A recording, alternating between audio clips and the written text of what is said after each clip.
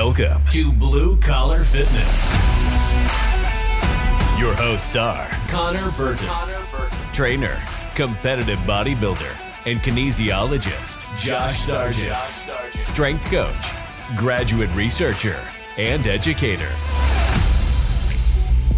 Blue Collar's mission is to bring reputable information to the masses. There's so much misinformation in the fitness industry. We want to shake things up and help you navigate the information to add value to your health, career, family life, and fitness goals. We hope you enjoy today's show.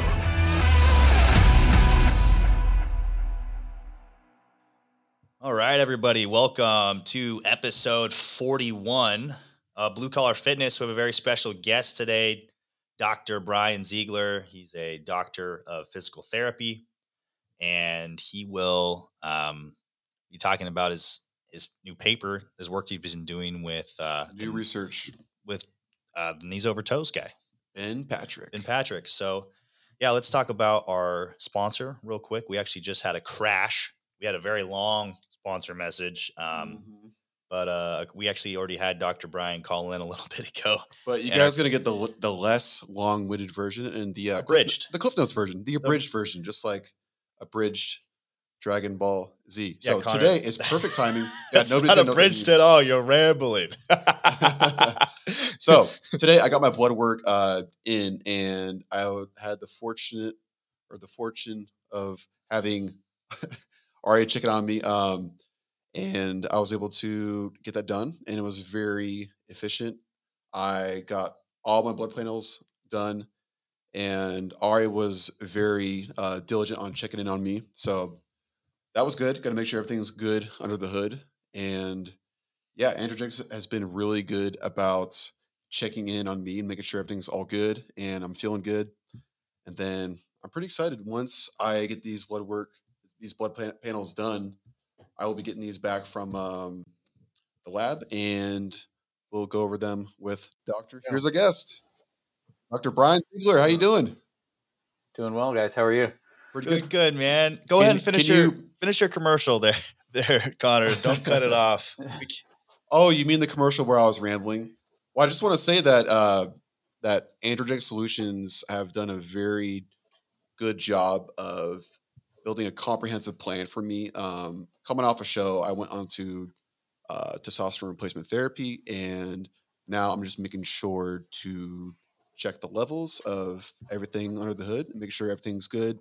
My inflammatory markers are good, so I don't have any internal issues. So I can, put on mass this new year. So don't want to put on mass if I have any, problems, and make sure I have a good controlled bulk until my next bodybuilding contest. Healthy bodybuilder is a good bodybuilder. Mm-hmm. All right, Dr. Brian Ziegler, welcome in, sir. Sorry about that technical difficulty. At least we have video for you now. Can you hear us and see us right? Yeah, you guys are beautiful. All right. Thank you. Well, give us a recap. Pretend like you told us nothing. How did you get started in physical therapy? How did you come about getting into this career? Yeah, so the PT thing was sort of unintentional. I started out actually right out of high school not wanting to do any sort of college or anything like that. I was kind of done with the books. I thought it was all pretty lame.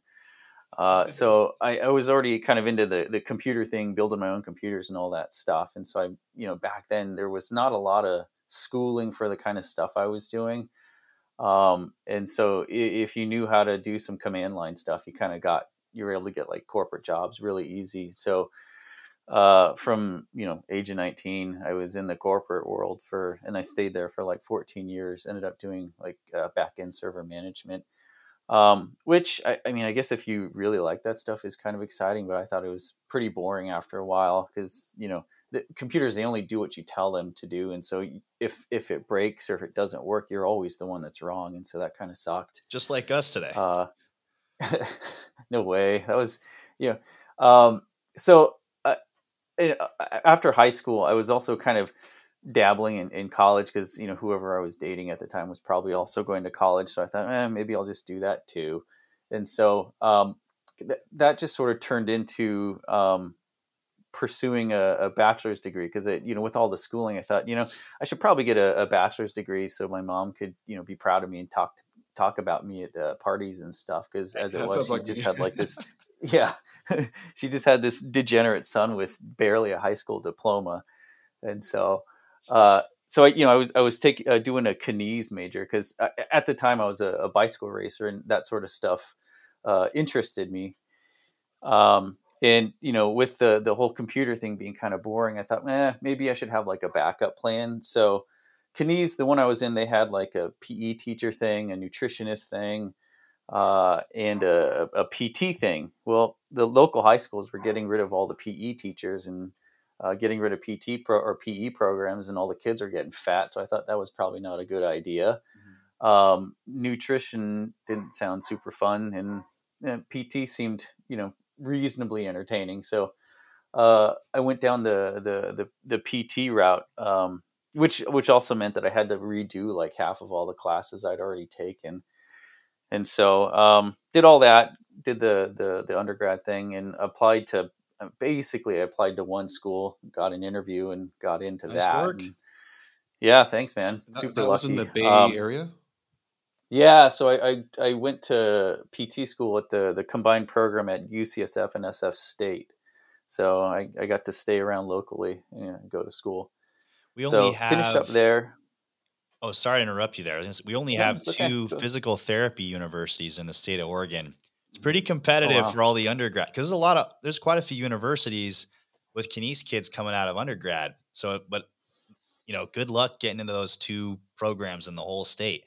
So you got in the first try, man. Good job. Yeah, I was pretty lucky. So I also had an interesting story. I guess they wanted to hire the old man, to be right there with the 20-year-olds. And so, so I did that, graduated in 2016, I think. So I've been doing this for 6 years. So it's been fun. So the area I practice in is outpatient orthopedics. I work over at Kaiser here. You guys have Kaiser in Oakland, right? Actually, just got Kaiser insurance today. I enrolled. Oh yeah, right on. Thanks for supporting the paycheck. There you go. Yeah, you're welcome. No, I have a few clients who are working for Kaiser, so we have one in the vicinity near the gym that I work at. Yeah, right on. They're a good company to work for. It's an interesting model of practice that we have to adapt to work there, but we can talk about that later if you guys want. But we're interested, man. Bring it on. Okay, but maybe later. So anyway, that's how I got into PT. And as an athlete, I was always kind of attracted to the orthopedic stuff and never the inpatient neuro side of things. How did you, so then you've been since 2016, you're 7 years in. And then when did you start working with Ben? So the ATG thing, I've only been with those guys 6 or 7 months. I kind of initially, so I'd seen Ben and his knees over toes guy stuff all over social media.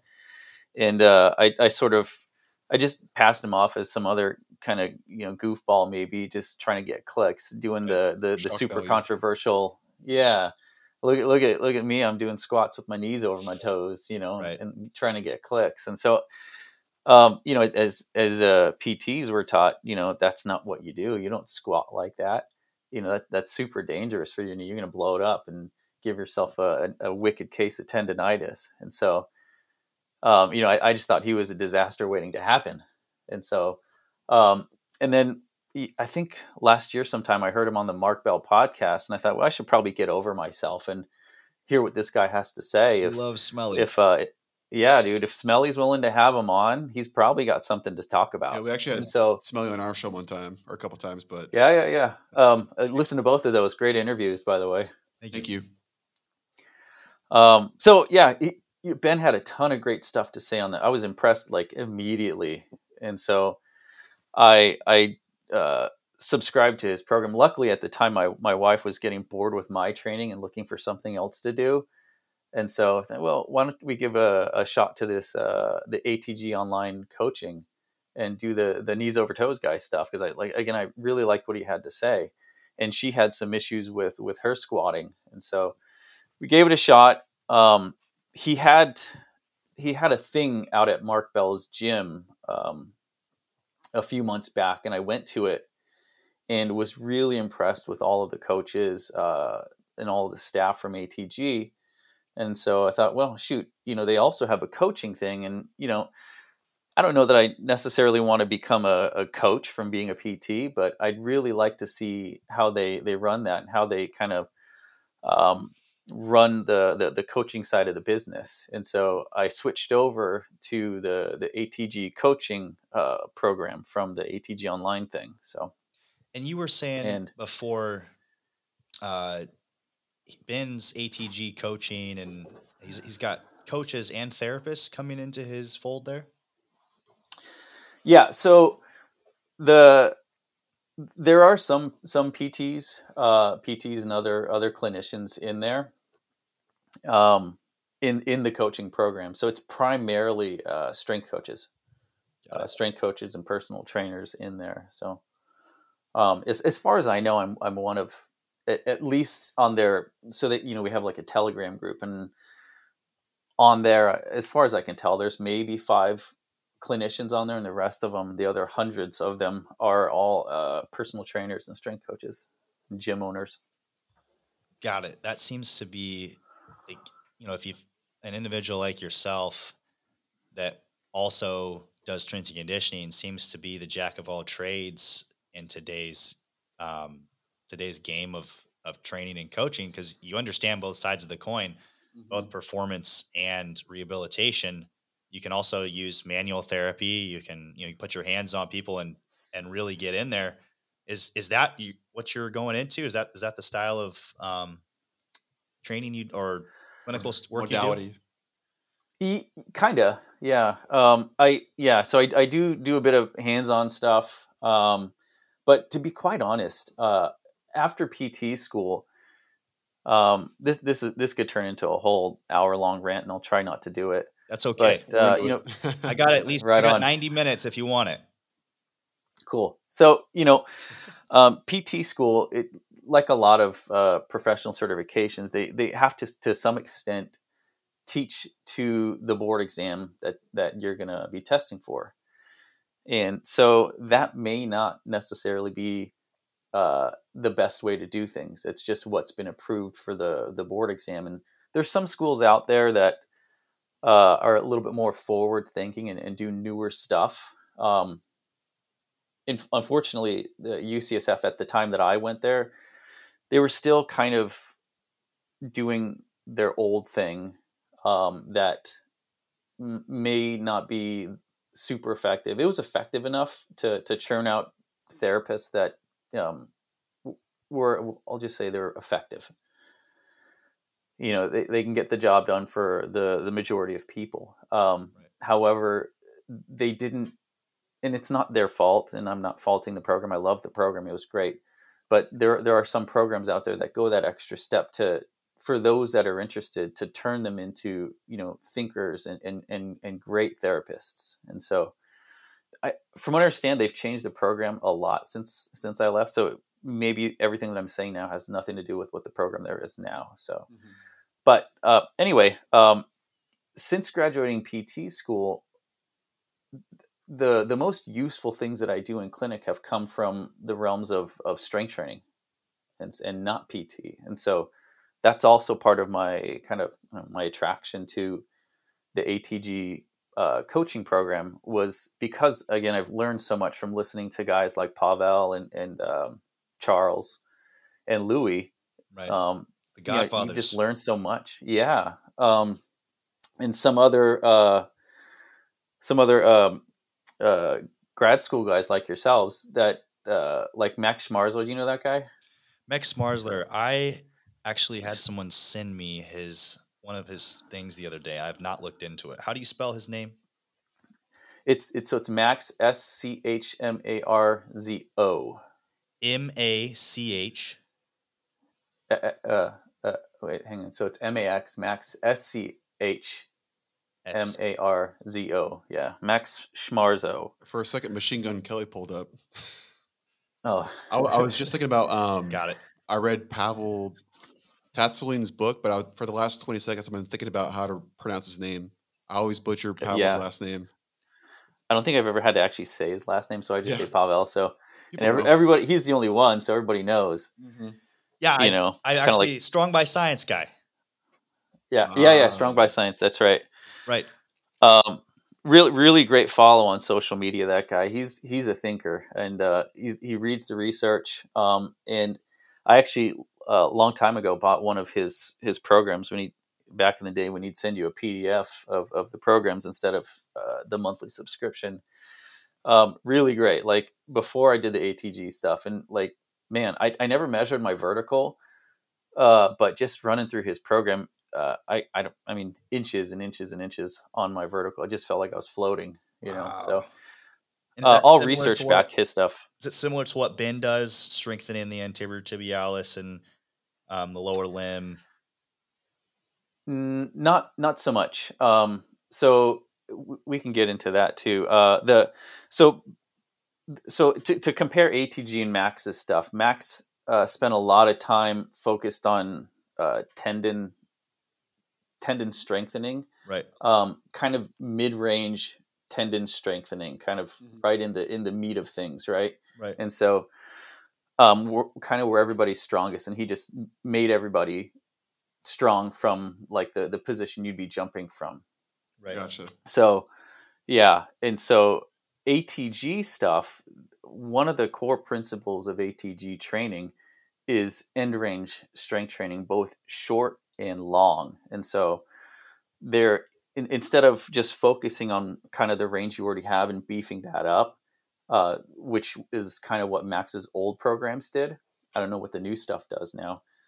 ATG says, okay, well, why don't we expand that range and make healthy, resilient tendons and joints and muscles in the full range of motion. And, you know, if we add an extra 15 degrees or whatever onto a joint, then that middle, that sweet spot is going to be so much bigger, and you're going to have so much more available to work with. It expands the range where the Yep. strength through the range of motion mobility is larger. That's what you're saying? Mm-hmm. Gotcha. Yep. So let's take for example, you know, everybody knows Ben for the knees over toes stuff, but with this kind of thing, my favorite thing to think about is like bicep tendons, right? So normally folks, like if you do a lot of benching, you're going to, you know, you go to put your arms out, you're kind of stuck like right at neutral. Not a lot of people can get way back here, right? Or even get into a lot of shoulder extension. And so ATG, so we train that shoulder extension, right? So we get deep into like ring push-ups and bench presses, and I saw you doing the ring push-ups on your Instagram page. That was pretty impressive. Right.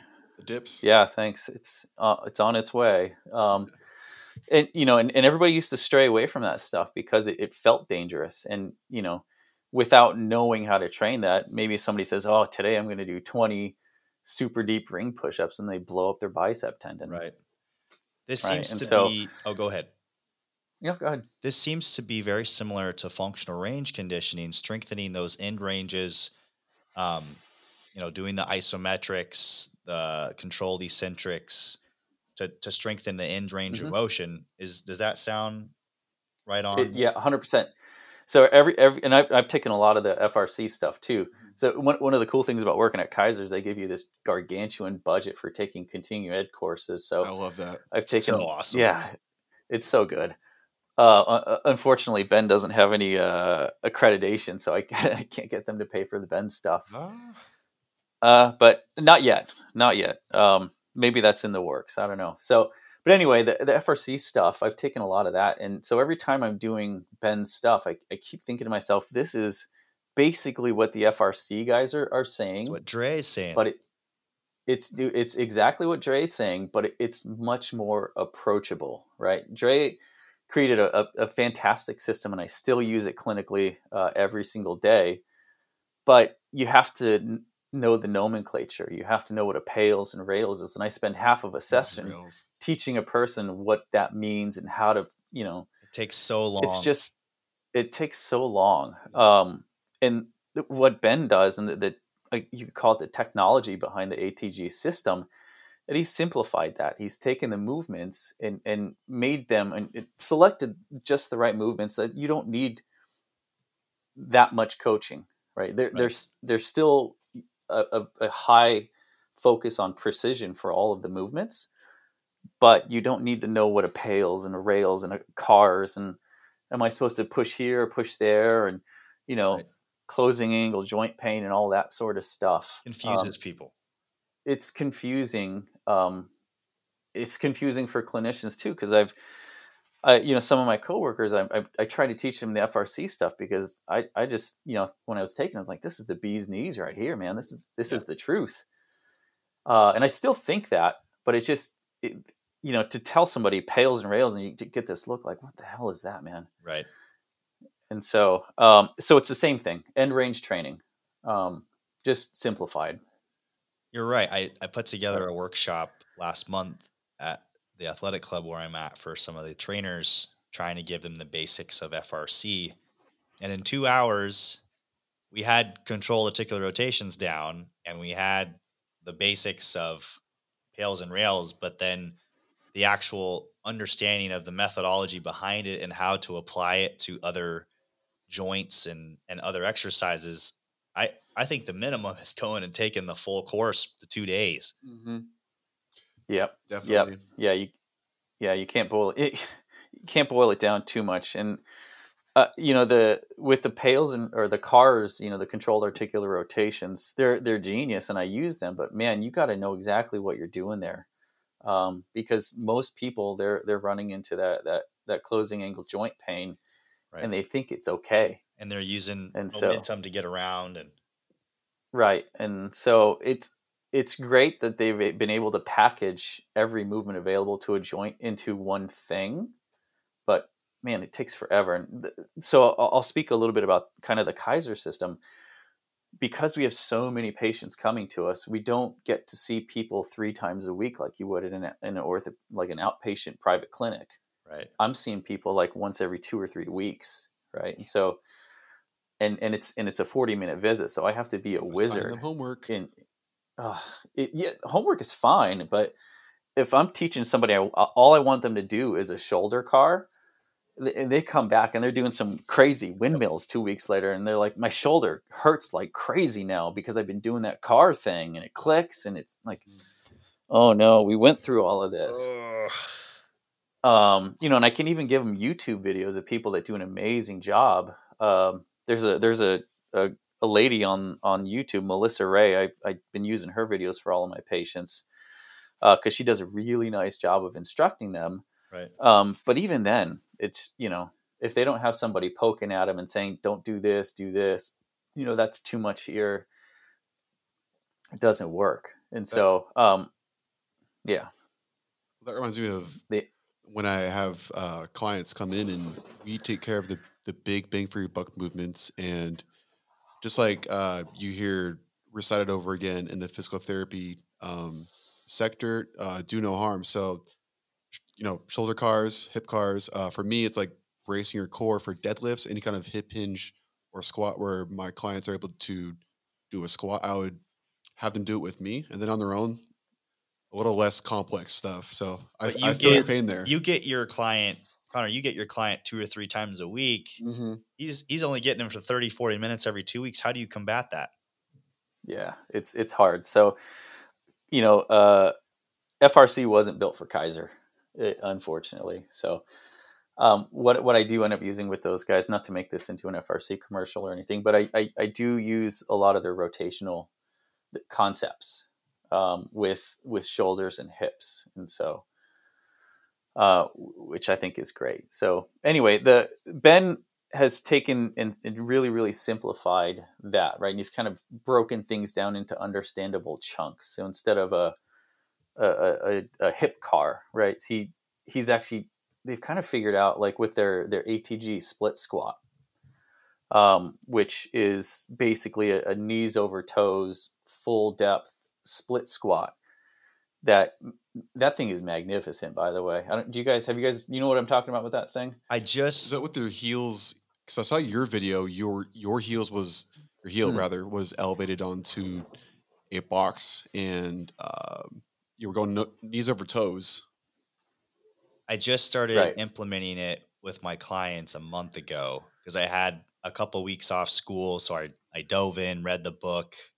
But I need to dive in deeper. Basically, all I did was read the book twice, and I've been implementing it for the last 3 or 4 weeks with clients. So we'd love to dive in deep here. Yeah. So please. I have like this recent love affair with the ATG split squat.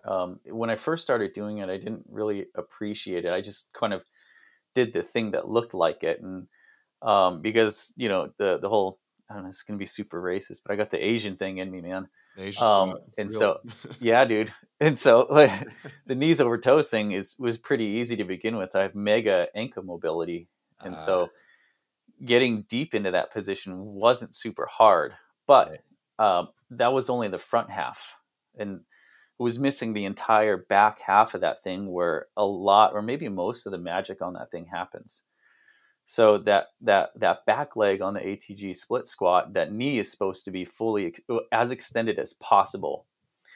And in keeping that hip extension, or keeping that knee extension, it really tests your hip extension. So you're going to notice a gigantic stretch in the hip flexor and quad on that front leg, or the rear leg rather. Right. And so that I went from having like a foot flat, full, full depth ATG split squat, not paying attention to that back leg, to being like almost half as good, kind of what you saw in that Instagram post, because now I'm paying attention to that rear leg, and my hip extension is not, I can't do like I don't know, what is it? The fronts, the splits, and I don't know if it's the front or whatever you call those, but anyway, splits. The front splits. Yeah. If you ever see Ben, he can do the front splits, and he's never trained them. It all just comes from the ATG split squat. Wow. And getting that back leg correct. Put that video up. We got to grow your Instagram, man. Yeah, dude. I'll do it in my underwear. There you go. Can I just add that when you noticed your rear leg that had the knee that was fully extended, fully straight, it seems that you were able to apply more attention and increase your range of motion, and then you just recently started to add load to it. Is that true? So yeah, I had been adding load, but so that if we're referring to that social media post, I had to dial back on the load, because I have last year I had a little motorcycle incident and kind of bashed up my right knee, and I've been, I've got like all the rehab tools, and so I've got this really expensive BFR thing. You guys know what BFR is, right? Blood flow restriction. Yeah. So I have like the really expensive Delphi unit, and so I thought, maybe I'll apply some ischemic preconditioning to it and see if that'll help heal it. Right. It actually ended up blowing it up, and it put me back for like a month. And so I had to like scale back everything. So that split squat, I basically had my front foot up on a dining room chair because I couldn't get down to the ground. And so everything was super low level. I couldn't squat with a bar on my back or anything, just because my knee was in so much pain. So anyway, I just recently was able to reintroduce load on that thing. So in reference to the back leg, what that's allowed me to do, the tension there is actually, I'm almost having to dial back on the load, because I'm now with the rear leg getting that knee extension. That actually allows me to use kind of hip flexion in that lengthened position to help pull me out of the bottom of that squat. And so, right. And so, but you have to have that knee extended to feel that and to get the benefit of that. Like, man, it almost feels terrible. It feels like I'm shredding my hip flexors when I do that. But I don't ever actually really get sore from it. So, but it's extreme tension in that really lengthened hip extension position, and so um, that's why I've liked it so much, and it's helping. It's actually helping with my low back a little bit. So Speaking of the low back, I notice in myself and a couple of my clients, I'm probably a bad avatar to use. I've had 3 reconstructive hip surgeries, but when I go down, my lumbar really wants to round. That tailbone comes under like I'm trying to take a crap. When I try to get deep, what are some coaching cues? What are some regressions, some things that you do with that ATG squat for those individuals? So are we talking the split squat or just the regular? Just the ATG kinda... split squat, or even anytime you go, like you elevate it and try to go Okay. deeper. Okay. And so does that mean that you kind of want to lean forward when you're doing the split squat? Yeah, my torso really hinges forward, almost like a Yeah. a powerlifting style box squat, to be able to do it and keep the spine neutral with those. Right. I guess you could say Scottish hips, not Asian hips. That's right. Yeah. The Kelly Starrett Scottish hips. Yeah. Classic rad. Yeah. Classic. Yep. This is the name dropping podcast today. Yep. So what I would advise there, I don't try to beat that, right? I maintain the form, and so I keep that tall chest, so the upright torso, extended rear knee, Right. and you'll find that you just run right into your hip flexors and rectus femoris, that quad, Right. and that just means that that's your limit for there. That's also why in the ATG system, Ben's thrown in the couch stretch To work on that TFL. to work on the hip flexor. So the couch stretch will get the hip flexor and the rectus femoris. Got it. And I guess all the quads really. So it'll get everything in the hip flexor. And so it's just chipping away at that thing little by little. And so you've been doing it for a month now? I've been doing it for a month, twice a week. I'm already noticing, like, I would have to go pretty high up on the leg press, so that my knees didn't get a little twinge, and I can go low down on a leg press now, do hack squats, without any knee pain. Now all I have to work around is that bum hip, but in 1 week, Yeah. I haven't had a single knee twinge. Awesome. Or not 1 week, Yeah. in 1 month. 1 month. Yeah, that's awesome. And that's what I hear with a lot of my patients, that I give them the ATG stuff. Even, maybe we'll get to that paper too, but just backward walking.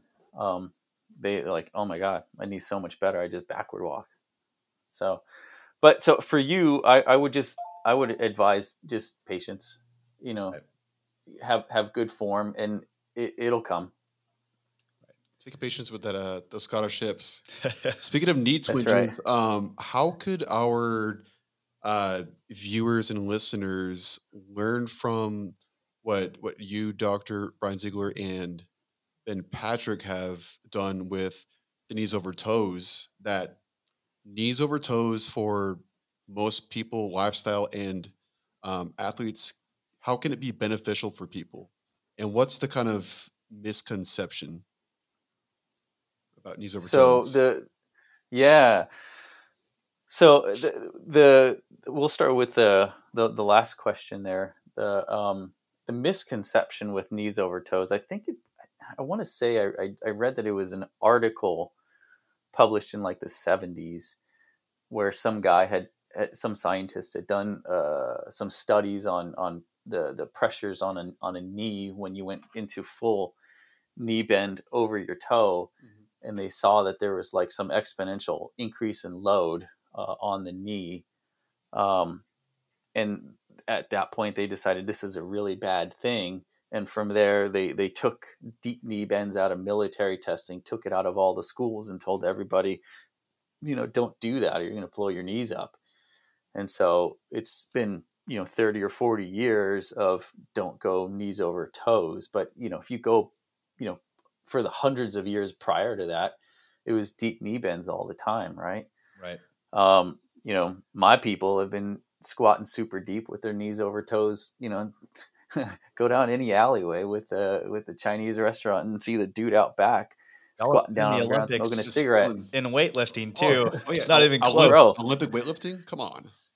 Yeah, for real. And watch a basketball game, put it on slow. Watch these guys, they drive to the hoop. They're, like a Kyrie Irving or something, Michael Jordan stuff from back in the day. Right. They're all knees over toes hard. And so anyway, that kind of narrative got spread. And so it was, decades of don't go knees over toes. And so, potentially, I don't have any research to back this up, but that limited, so many, millions of people, I guess, potentially from expressing their full range of motion on their knees. Everybody's being terrified of squatting down like that. And in the knee, the knee on the inside, it's got this stuff called articular cartilage, which, it's just kind of like the Teflon that lines the end of the bone.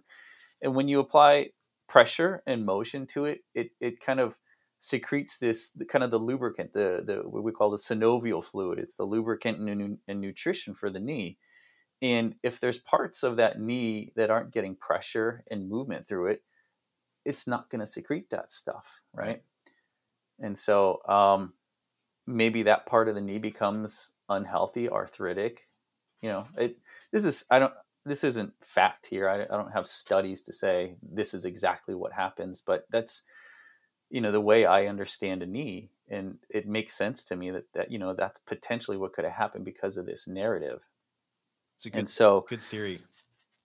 Yeah. And so the benefit that folks are going to get from the ATG program, speaking just of knees, because the ATG program does everything. It's kind of literally a head to toe thing.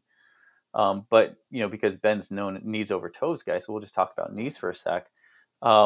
It takes that knees over toes thing and it fully regresses it to kind of the weakest link in the chain there. So anybody can do it. I'm going to say 99.9% of people can do it. I have had some patients that basically needed knee replacements. They couldn't do anything, right? They couldn't straighten their knee out. Right. They couldn't lay on their bed and do just a knee extension against gravity. So, of course, those guys don't really apply, but pretty much just about everybody can do the ATG program. And the kind of the brilliance of Ben is that, so none of the things that he does in ATG are new, right? And he'll tell you that. He'll tell you every single person and every single source that he got his stuff from. Right. But he sequenced it in the right way and figured out regressions that anybody can do anywhere. And he takes it and just step by step helps you build that knee back up and helps reintroduce full range of motion to the knee. So that's really the huge benefit that folks can get from it. It seems like an easily applicable system that he's gathered together from other people who have used those exercises and other kind of methodologies. So that's something I'm going to have to go through. But yeah, I've noticed that knee flexion has been something that's helped a lot of my clients actually strengthen their knees and reduce some knee pain. So I need to learn a lot more from you and Ben Patrick. And also, just growing up as in youth, like just in PE, you'd always hear it's constantly said from your teachers or maybe in weight room class in high school, like, don't let your knee go over your toe. Yeah. That was like the constant thing. Don't let your knees go over your toe. Like I always kind of thought about it in my head. I was like, is this true? And then, I don't know. Yeah, it doesn't seem like it should be true. I'll tell you, I have some coworkers that, I at work, I run I'm one of a couple clinicians that run ACL rehab classes. So we kind of take folks all the way from immediate post-op all the way back to return to sport. And when I was showing, right on, man, come on down. When I was showing some of the other clinicians some of this, the knees over toes guy stuff the ATG stuff that I now give to these ACL folks, They're like, are you sure you should be doing that? That I thought you weren't supposed to squat with your knees over your toes. These are PTs.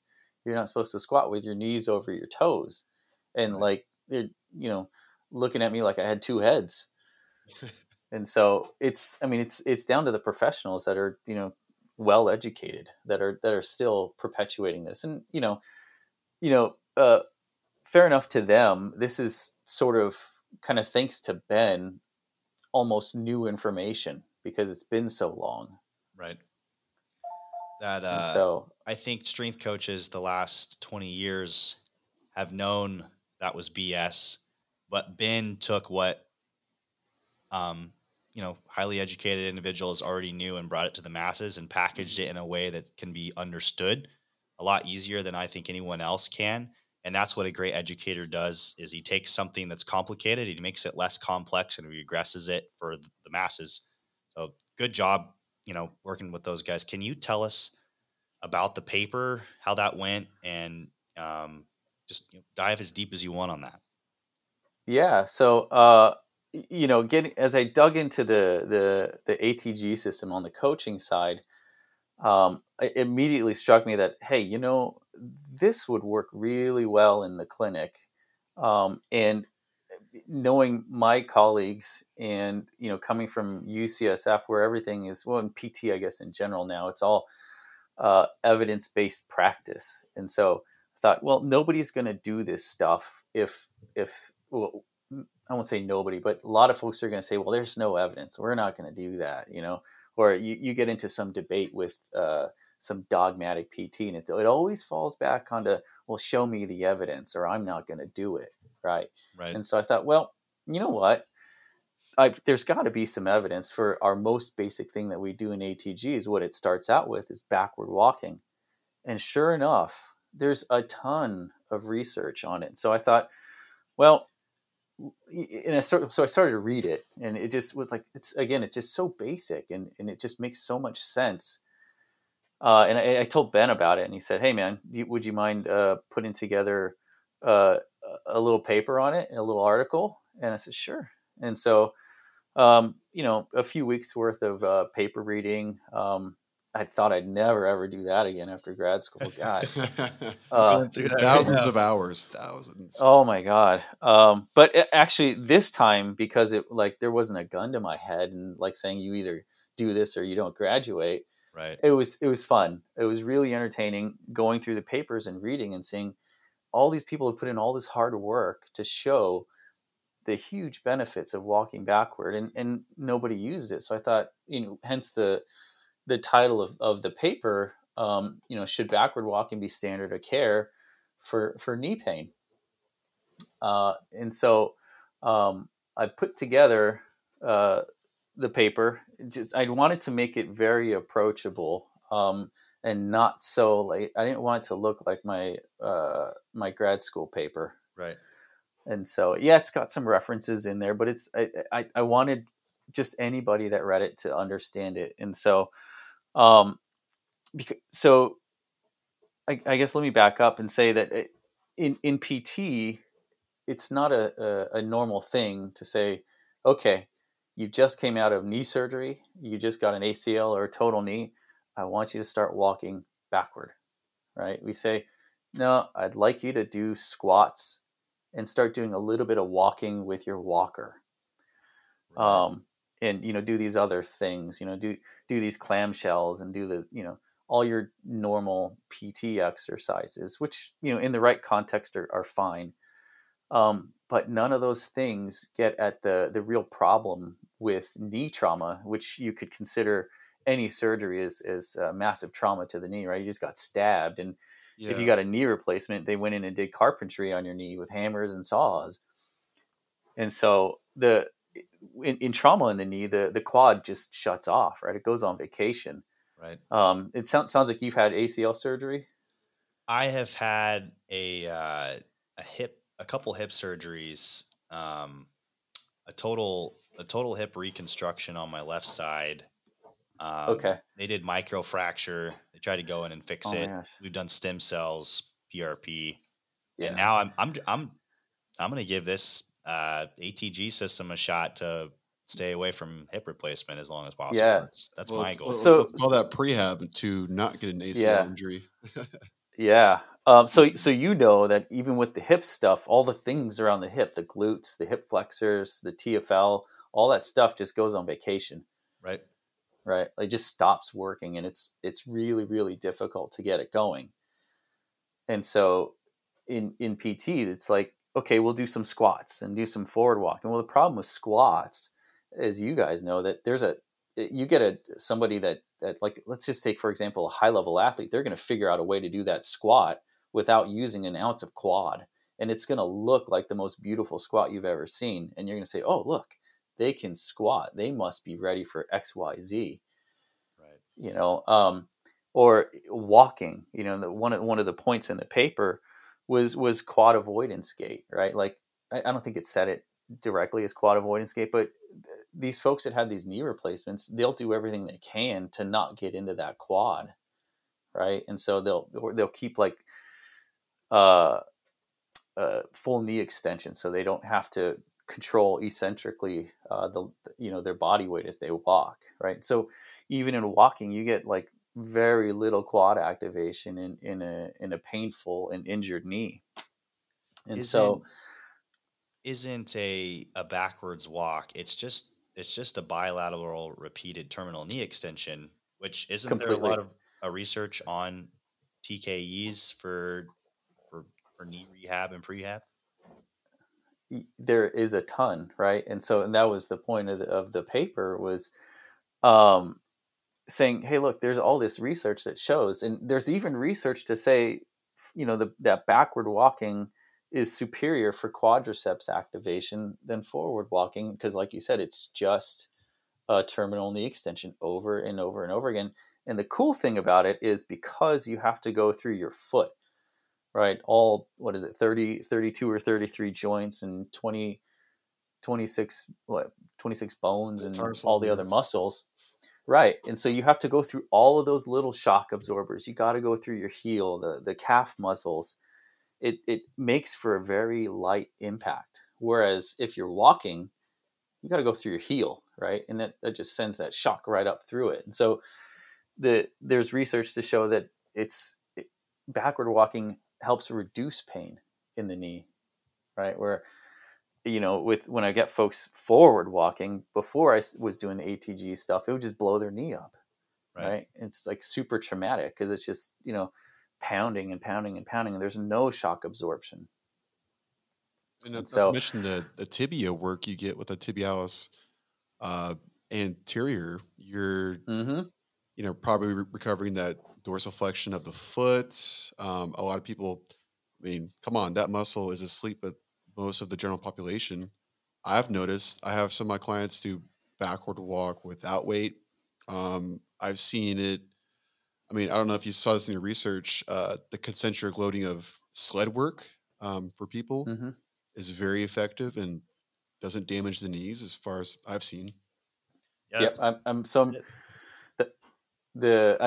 I've got a couple more things I want to push out. One, I got a lot of things I want to write about for the ATG system, but that's one of them. The sled work, and boiling that down to just the different components of that. And it's everything I've written about, Ben's already said, right? And so I didn't write anything new. It was just putting the research behind all the things that he already knows, and that he's already kind of just preached about kind of on social media, right? He's just, I don't know, preaching. He's just kind of speaking his truth and what he's figured out all by himself. I'm sure he's read a bunch of research, but he doesn't bother with saying, oh, here's the research behind this. He just says, here's my knees. Here's the thousands of people that have tried this, and, either do it or don't. I don't care. Right. That's kind of his thing. But as far as the paper, I'll kind of finish up on that. So I just put it all together and said, here's 3 things. It can help, with pain. It can help with muscle recruitment, right? It's protective against cartilage damage, right? And so it's like, why aren't the clinicians doing that? If it's so much more beneficial to somebody that's in pain or has an injury or arthritis, why aren't more people doing it? And I honestly believe, like the title says, that it should be a standard of care, that anybody that comes in with knee pain, that should be the first thing you try, because it's, assuming that somebody could stand up and walk backward. This is the new best practice, you're saying? I think so. standard I've had zero people, standard care. Zero people have said, this backward walking thing makes my knee feel terrible. Mhm. Like, nobody said that. Right. We've been using and the banded TKE for years in strength and conditioning for athletes presenting knee discomfort and pain. And I think you're exactly right. Backwards walking with a sled is superior to that. So, most of my patients, they don't. So our clinic, we don't have a sled, but we got a bunch of treadmills, and so we do the dead mill with them. Right? We just There you go. I set them up backwards on it and get them going. And they all think it's weird at first, but then they get going, and I would say 9 out of 10 of them, they don't want to stop because it feels so good. They don't know why, Right. but it feels good. Usually, actually, the thing that stops them is their cardiovascular. Within like 30 seconds to a minute, they're all huffing and puffing, but they're like, I want to do that again. Let me catch my breath before I die, but I want to do it again. How? Go ahead. Yeah, go ahead. How have you been implementing the sets and reps? Because I've taken it straight out of the book, from basically, you got your 10 minutes of backwards walking. You got your anterior tibialis raise, 25 reps, straight knee calf raise, 25 reps, another set of tib raises, 25, bent knee calf raises, 25, Patrick step, 25, ATG split squat, 25, elephant walk or hamstring stretch, 25, L sit, and then your couch stretch. Is that just pretty much how you're implementing it in the clinic? Or I would be really interested to hear how you program this stuff. So I would love to do just that. But because folks are coming to us in a lot of ways kind of deconditioned or just not able to do all of that stuff, I have to dial back what I give them to kind of what they can tolerate. So I'll dial back even like the Patrick step. Some folks, they can't seem, either I'm not coaching it right, or they just can't tolerate that single knee even with assistance. And so I'll just have them on 2 knees, or not on knees, but on 2 feet, right? And so this is an exercise I stole from a gentleman named Eric Meira, Meira. He's a PT out of Portland, and he's a big ACL guy too. Eric Meira and Mick Hughes out of Australia. Yeah. He's great. And so it's basically a hack squat with your back and your heels up against the door. And then I just have folks squat down to their most comfortable level, and that may just be an inch or two. Right. But you find out real quickly that inch or two for somebody that has like no conditioning smokes them quick. Especially right? 25 reps. By 8, they're crying. Well, I dial it way back. I get them doing a 5x5, right? And they do a 5x5 until they tell me it's way easy. Some of them will even start doing more just because it's too easy.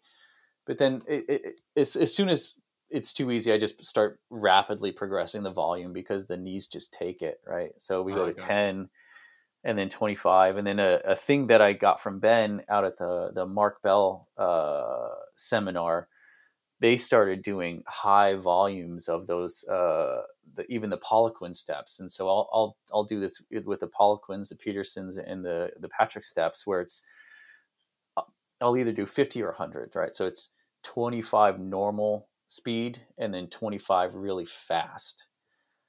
And that just gets tremendous heat into that quad, man. So that's how you're progressing it. One thing I found counterintuitive with that Patrick step is I'm experiencing massive hamstring and glute activation doing it, as well as quad. make sure that you're keeping your torso upright and almost leaning back with that. Oh, maybe you're hinging too much. Maybe too much hinge. Yeah. So there should be like no hinging on that. And so you could almost back. Yeah.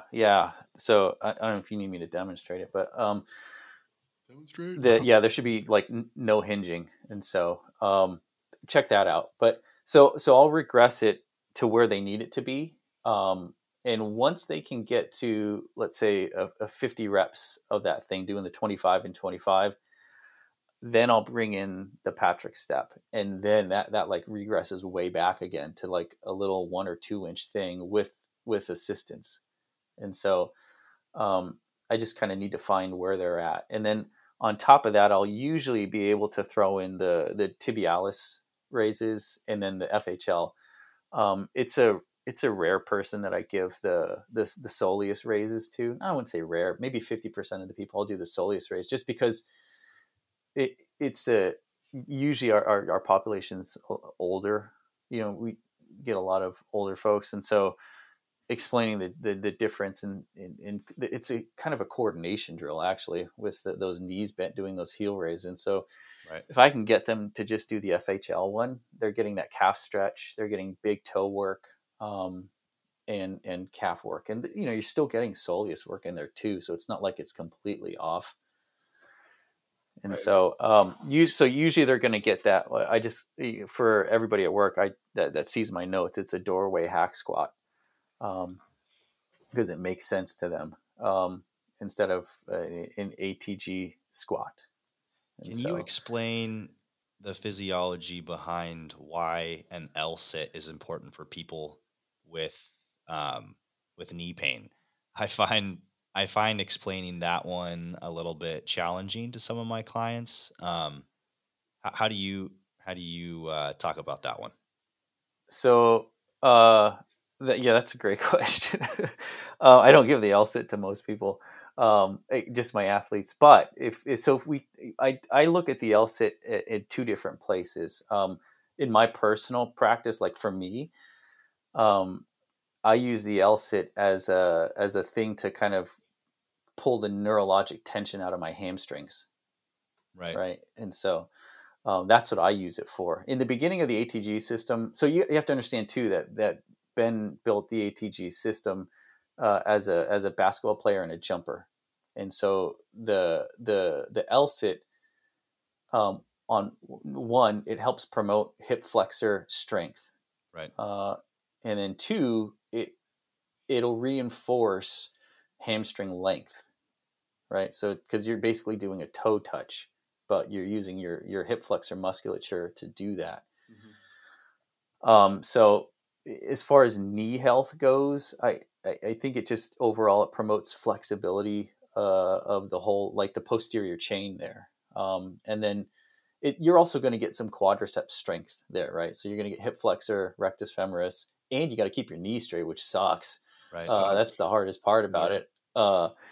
And so you're going to get quad activation with that too. So it's not a one-dimensional thing. There's so many things, and the way that Zero is programmed, it's a 60-second hold, right? Dude, I can't do past 30. It's kicking my ass or kicking my hip flexors. Got tiers of like 5 second increases. Like, it's because you're too jacked, man. You need to skinny up them legs, son. Got more work to do. Too yoked. I've been regressing it. Sorry, I've been regressing it with my clients. I have them brace against a wall or against 2 45-pound plates with their hands behind them. And I just have them do leg lifts because the only athletes that are going to do that are my jacked CEOs and my high school athletes. There's no one, the rest of the client population is not going to be able to do an L-sit. Just not going to happen. Yeah. So past Zero, there's a program called Dense, right? So Dense Strength, and it's a thing that Ben's colleague Keegan Smith, who runs the coaching side of things, I think that came from the Dense Strength thing came from him, and so it's a lot of EMOM stuff. Okay. So every minute on the minute, sets on the minute. In Dense Strength, they don't do EBOM for the hip flexors, but they do. So it's an L sit. So on the dip bars, L sit on the dip bars, L sit. I don't know what the hell you call that. Parallel bars. Yeah, L sit on the parallel bars. And man, if you think that doing a 60-second, well, it's not 60 seconds there. It's 20 seconds on that one, but that is so hard. So that it's a character builder. Okay, I'll tell the clients it's a character builder exercise for your knees. That's right. Well, you know, a lot of the kids that come through, they think that they can't do that 60 seconds. And it just, if I just keep shouting at them, pretty much, I would say 75% of them, they get that full 60 seconds. They think they can't do it, and it just feels push them through that awful. pain barrier. Yep. And so once you get them over the mental part of it, it comes. You know, it's hard, and they shake like crazy, and you know, not everybody can hold their knee in full extension during that thing. But you know, it's a fun challenge, especially for the younger kids. You know, you talk a little shit to them and tell them they suck, and then they work on it really hard, and they come back and they're like, yeah, seriously. You know, you got to pick the right kid for it, but Exactly. But they give them a hard time. Yeah, you get the pretty kids coming in there with their fancy shoes and stuff, and like they think they're hot shit, and you just make them do one of those, and like, what's up? I thought you're an athlete. Their Kanye shoes and their mop top hair. It's an interesting look now. I feel old. Yeah. Yeah. So, I hope that answers your question, kind of how I program in the clinic. And so I don't get to do, and actually I don't get to the ATG split squat for a while for some folks, as they just, you know, once they've done the doorway stuff, they can get cooked, or their knees just like, yeah, we're done, you know. So maybe it takes me a month or two to get to even adding that ATG split squat into their program, but you know, it comes along eventually. And it's, again, for those folks, it's huge. You know, it's allowed a lot of my folks to actually squat down to the ground, where they come in saying, you know, a lot of times stuff falls on the ground and I just leave it, you know.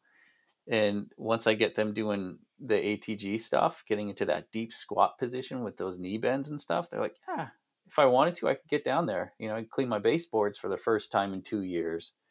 So, you know, it's hugely rewarding to see that stuff. How long does it usually take for people to start seeing results? Personally, I have a client who I really hope gets good results. She was a competitive D1 tennis player for years.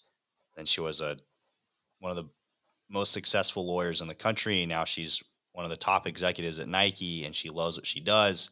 But if something doesn't change, I think she's headed for a double knee replacement. I hope she's not in that category of that 0.01%, because she did just get steroid and PRP injections, and we are able to work through most of the exercises. What timetable do you think that is that's headed for? So it kind of depends on what you're looking for in terms of results, like end results. I mean, this, you know, Ben's been working on his knees for years, right? And so it might be a 2-year process before she gets to where she wants to be. Right. You know, being you know, back to super high competitive shape. But I'm seeing folks having significant reductions in pain. And again, at Kaiser, I don't see folks but maybe every 2 to 3 or 4 weeks. And so from session to session, folks that actually stick to it and do what we talked about and not more, I'm seeing session to session changes every single time they come in. I'm able to give them a progression. And again, that's the great thing about the ATG system, is it's not super complicated. The hardest thing I have to do to teach with these folks is not the movements. It's to get them to understand that they don't push through pain. Like there's no pain allowed in the ATG system, none. And so I'll get folks honestly, that's the hardest thing is they'll do the, even like, the Patrick steps or the regress version that I do on the doorway. It doesn't They'll hurt tell too me, bad. You're like, yeah, stop. exactly. Right. And you have to listen to the language they use, where they say, does it hurt? And they're like, and that, right there is like, okay, that hurts a little bit. And even if they say, no, not really. And so that tells you, yeah, okay, maybe it's a 2 out of 10, but we want 0. Right. And so you just got to keep regressing it and get it in their head that, like, we want this to be 0. And I tell folks that, like, I want these exercises to become boring. I want them to seem like they're doing nothing, and then we'll progress it. Right. And so on the ATG exercise list, with those clients that experience pain, when those certain exercises become pain free, that's when you can progress, whatever time frame that is. So actually, I'll back up and say that they're always pain free, right? Like, I don't let them go home doing something that causes them pain. I make sure that what we get in this session, if I can't make a thing pain free, then they don't get to do it, right? And so that's where that most basic, that kind of that hack squat, that doorway hack squat, or the 0 version, the Patrick step, we can dial that back so far that pretty much everybody can do it. I mean, let's say I get a post-op ACL that's only a few days out. I'll regress that even further to just we call a short arc quad, right? So we just put a ball underneath their knee and they just do these really short knee extensions, because that's all they can get. And so they'll work that until I can get them to do 50 of them for a couple sets. And then we'll go over to the door and see if they can do that. Sometimes they don't even need the door. They go right to the Patrick steps. Do you ever use a stability pad or anything for those Patrick steps? Do you think there's any benefit? I haven't done it because I'm not sure if there's a benefit there, just by it's easy, right? Okay, there's a 2-inch stability pad, boom, throw it down instead of a plate. Do you think there's any benefit there? No, I don't think so. Because I want perfect form, right, for these things, right? Because when I do anything in PT, it's like, what are you doing and why? And so with the Patrick steps, I want perfect form, perfect technique on this thing, because I'm trying to build a certain capacity. right. And introducing the AirX pad, that just adds in kind of this variability that's going to prevent them from having perfect form. And then maybe they feel a little weird in the knee, right? And they say, sometimes it hurts, sometimes it doesn't. Like, well, I can't tell you why it does sometimes. And so let's just take the pad away. And so the only thing I use an AirX pad for is a couch stretch. Like, that's it. Yeah. Because last time I checked, nobody plays basketball on an AirX court. Right. I use a lot for half kneeling stuff. Yeah, exactly. Yeah. So anytime I got to put my knee on the ground, I'll use that. Because I think that's fine. I think that's okay to have the perturbation at your knee for that. But for balance stuff, there's so much other things you can do to challenge somebody's balance. Playing eyes open, eyes closed, slow rotation of the head, and, just different loads in different places that you don't need to have people on an AirX pad or a Bosu ball even. So, yeah, I just don't use them that much. Maybe I'm completely off base on that, but it's just in my practice, I don't. I think that's exactly what I've heard from appealing to authority with my professors and instructors. What you're saying. One thing I've noticed is I have to make sure I do extra glute work running the ATG system 3 times a week, because I get so into my quads. I'll have a massive quad pump where I'll get quad cramps. My quads are growing like crazy too. It's like I have to do clamshells and adductor work and extra glute bridges, because that neural connection out of my quadricep is just on. Yeah, I think not a bad thing, but yeah, you're 100% right. And Yep. And understand too that the zero program is not meant to be like the one thing that, guys like you do, right? It's not meant to replace your workouts. A lot of high level athletes will actually use zero as their warm up. And that's kind of what I do is I'll use, once I got through it, right. I kind of, because I was coming from being a sloth for a bunch of years. And so zero kind of kicked my ass in the beginning. Right. Um, You were and so, a competitive bike racer, is that right? Or yeah, I was cyclist? a competitive cyclist for a lot Yeah. of years. And I mean, I competed at kind of the higher level of cycling. And so, I didn't have a ton of success at the higher level because, just like with any athletics, that it really kind of filters out like the natural talent in the freak shows. And, Right. my limited talent that I do have was quickly exceeded by the freak shows. And it just like on the bicycle, it's kind of crazy because you get it's power and aerobic fitness, and these people they do things, and you're just like, how the hell does a human do that? And Right. so it's like watching the Ronnie Coleman movies. You're just like, how the fuck does a human move that Yeah. much Lightweight, weight? baby. Lightweight. Ain't nothing but a Lightweight, human. baby. Do you race on Zwift? No, I can't stand that shit. Is that Not your thing. the online competitive No. racing? I've got some guys in my cohort that are trying to get me into it because It's you have to take your weight and all that stuff. yeah. I mean, I see the appeal, but for me, the appeal to, so I don't know. Maybe I'm just a different person, but when I didn't win too many races, but when I would win a race, it was sort of like, oh, well, that's it. Okay, that was kind of anticlimactic. It wasn't like it wasn't as fun winning as I thought it was. For me, Right. it was all the work that went into getting to that. It was the Journey. analytic stuff and the training and the journey and experimenting with myself and beating the shit out of myself to get to that point. And so I enjoyed the training more than I liked the racing. Right. And actually the part of the racing that I do like is kind of the roller derby aspect of it. So I did like these short races called criteriums, or like these 1 mile circuits. And you do that for like 90 minutes. And for me, a really good race had a little bit of uphill, a little bit of downhill, really fast turns. And so it was kind of technical in really close quarters. And so, having a little pissing contest each corner, it was fun to me.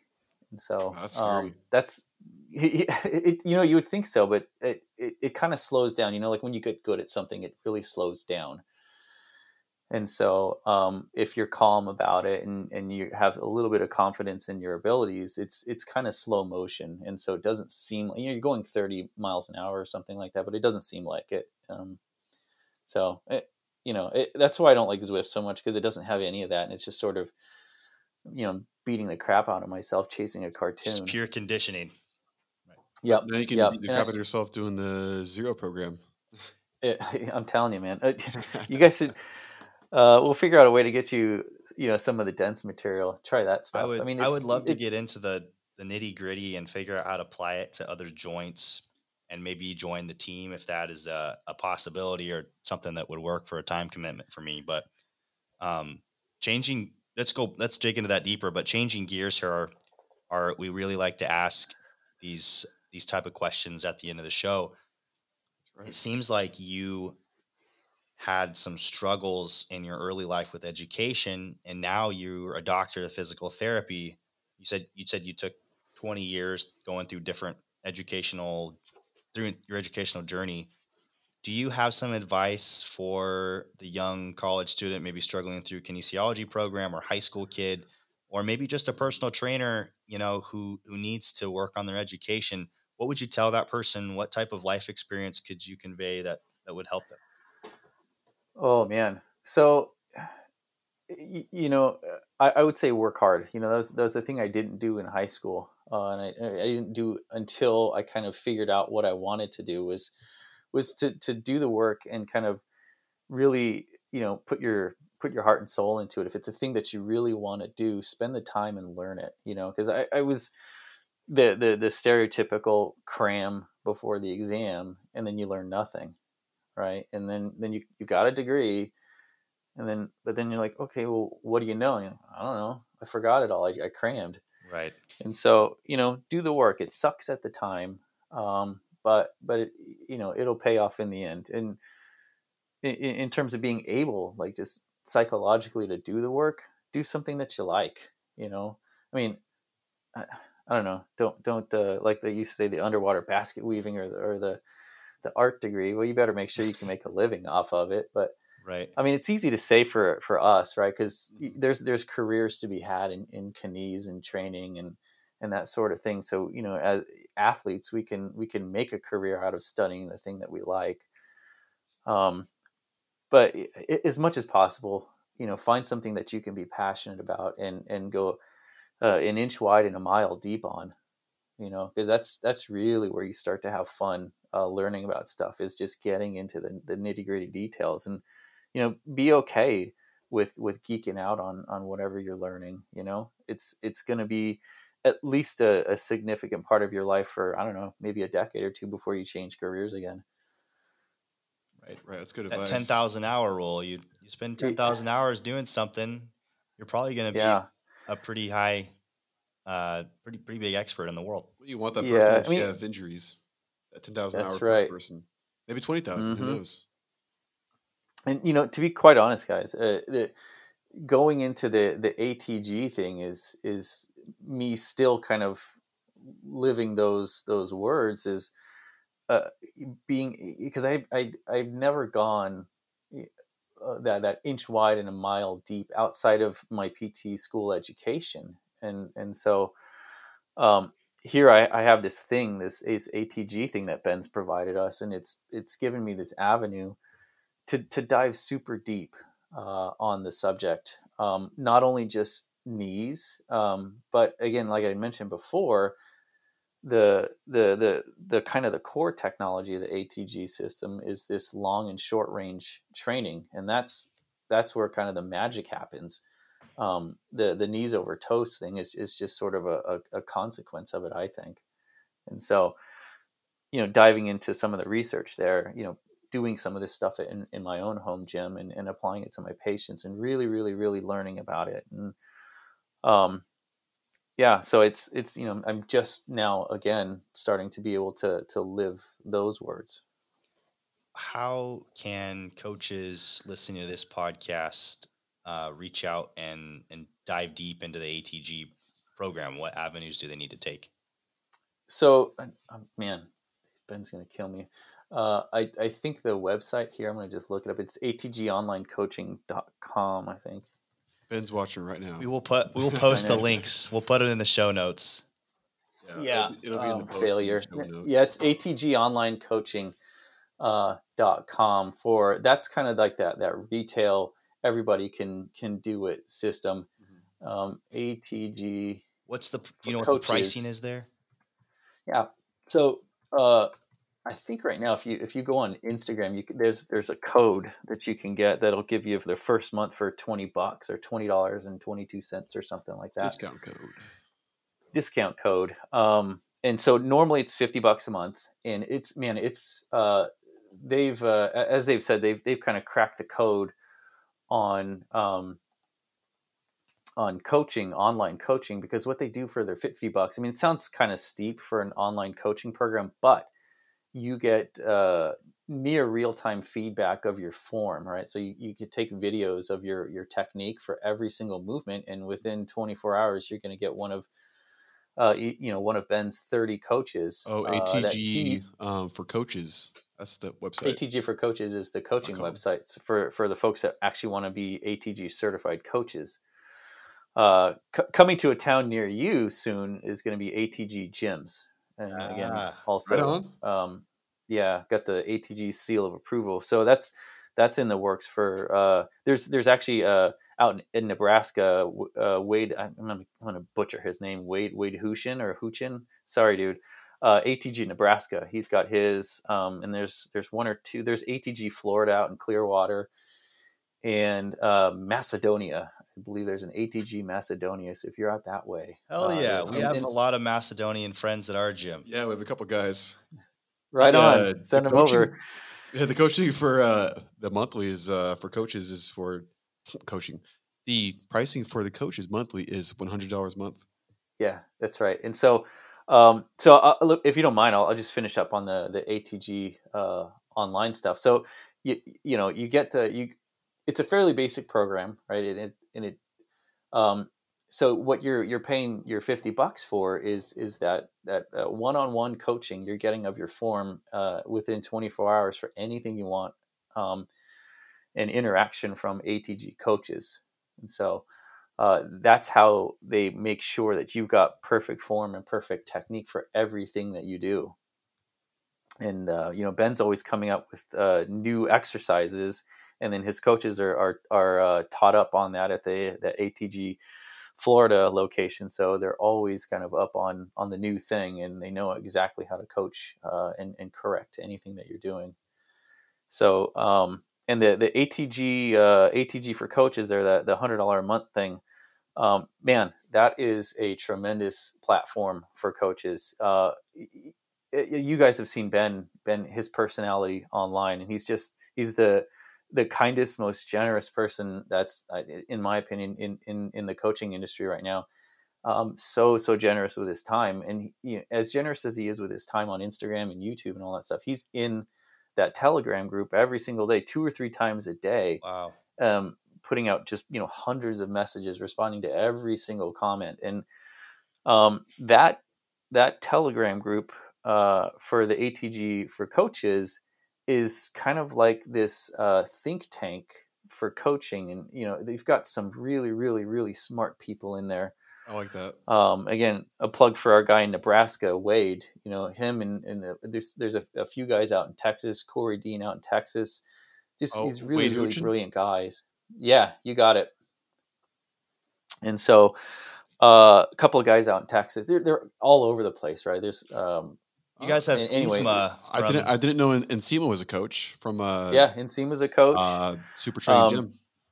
Can't say he's super active in the Telegram group. He's got other things going on. He's your delegated jacked athlete. Yeah, he's busy getting jacked. And making us all jealous, Dude, we all got man crushes on that dude. Gotta have the best natural physique I've ever seen. Oh my god, it's scary. I don't show my wife pictures of that dude. Mr. Steal Your Girl at Nsima. Oh man. Yeah. So anyway, the Telegram group, it's so good. Everybody's just so nice and encouraging, and everybody shares information. It's the place you want to be if you want to become a better coach. I haven't seen anything like it. It's just this open book. Everybody there is very, very open. It's like, hey, I'm having a problem with this. How can I cue that? And you've got 300 or 400 people in there, and somebody has a suggestion. And then oftentimes you're getting a dozen suggestions, and it oftentimes turns into this deeper discussion of that problem. And a lot of the folks, so I don't know if you guys know, but the Ben and Ben Clarefield out in Florida, they've all studied under Charles Poliquin. And so rest in peace. Great. Yes, sir. So deep discussions on Charles and everything that they learned from him. That guy was a genius, by the way. Right. And so, it's just the best in fitness, and all the best ideas are in that. So, for me, I go and I study and I do all the ATG for coaches stuff, but being in that Telegram group, it's a bargain at twice the price. Right.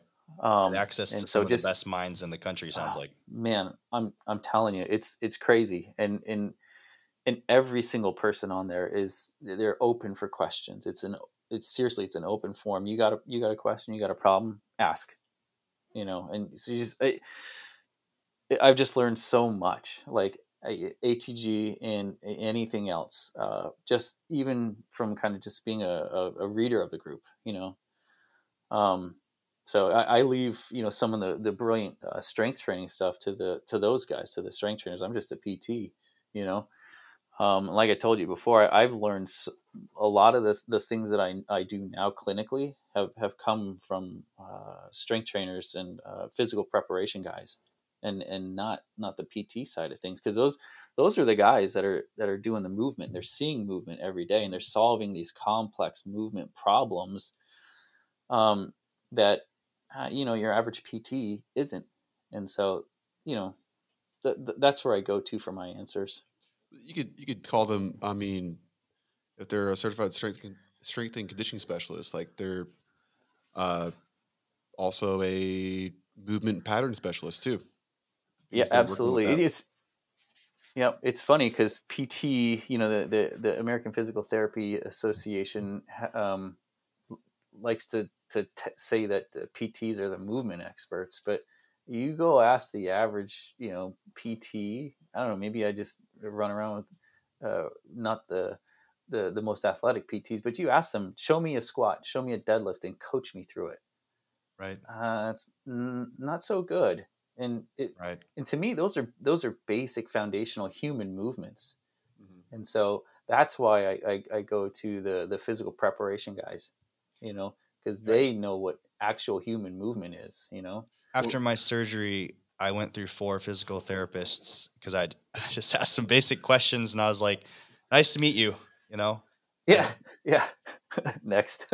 Yeah. And I found someone, some very good therapists that helped my recovery tremendously, who are amazing professionals, but just like strength coaches and personal trainers and even doctors, there's good ones and there's bad ones. Yeah. I mean, they're out there, right? And for me, it's if you can find the guy or the girl that's willing to go to the other profession, to go to the quote unquote competitor and learn things from them. And, it's, maybe some PTs think that like going to a strength trainer is like taking a step down, right? Because those guys are maybe lower on the pay grade and they didn't have a stupid doctorate or a master's degree or whatever. And a lot of them have master's degrees and doctorates, but they're not. Nobody calls them doctor, right? Like actually, I don't let anybody call me doctor, but except for you guys. We'll call you doctor on the podcast, man. If we don't call you doctor, why'd you do it? You're in a professional setting here. Actually, it kind of goes back to the getting the bachelor's degree for my mom. I thought it'd be cool if my mom could say her son was a doctor. There you go. So anyway, I don't know. I got off track. I just run my mouth. No worries. Dr. Ziegler, do you have anything to add while we're closing out the show here? We'll keep you on at the end. Where can we find you on social media? Where can our listeners find you? Basically just Instagram. It's the ATG Clinician on Instagram, ATG_clinician. Fantastic. And where can they find that paper? That paper, that's over on medium.com, also at the ATG Clinician. Perfect. We'll have it's a fun paper. We'll have links in the show notes. Dr. Ziegler, thank you so much for coming on the show. Thanks a lot, Dr. Ziegler. Really enjoyed everything. And we're going to send you a Blue Collar Fitness t-shirt. Yes, and hopefully sir. Next time we have you on, we'll see a cameo from your 2 dogs. Absolutely. It's funny. They were in here, except we have 4 dogs at the house right now, so I locked them out because they like next time we'll have 5 guests. All right, Blue Collar Fitness, thank you for listening. We appreciate you guys. 41. And we're out. Thanks so much, guys.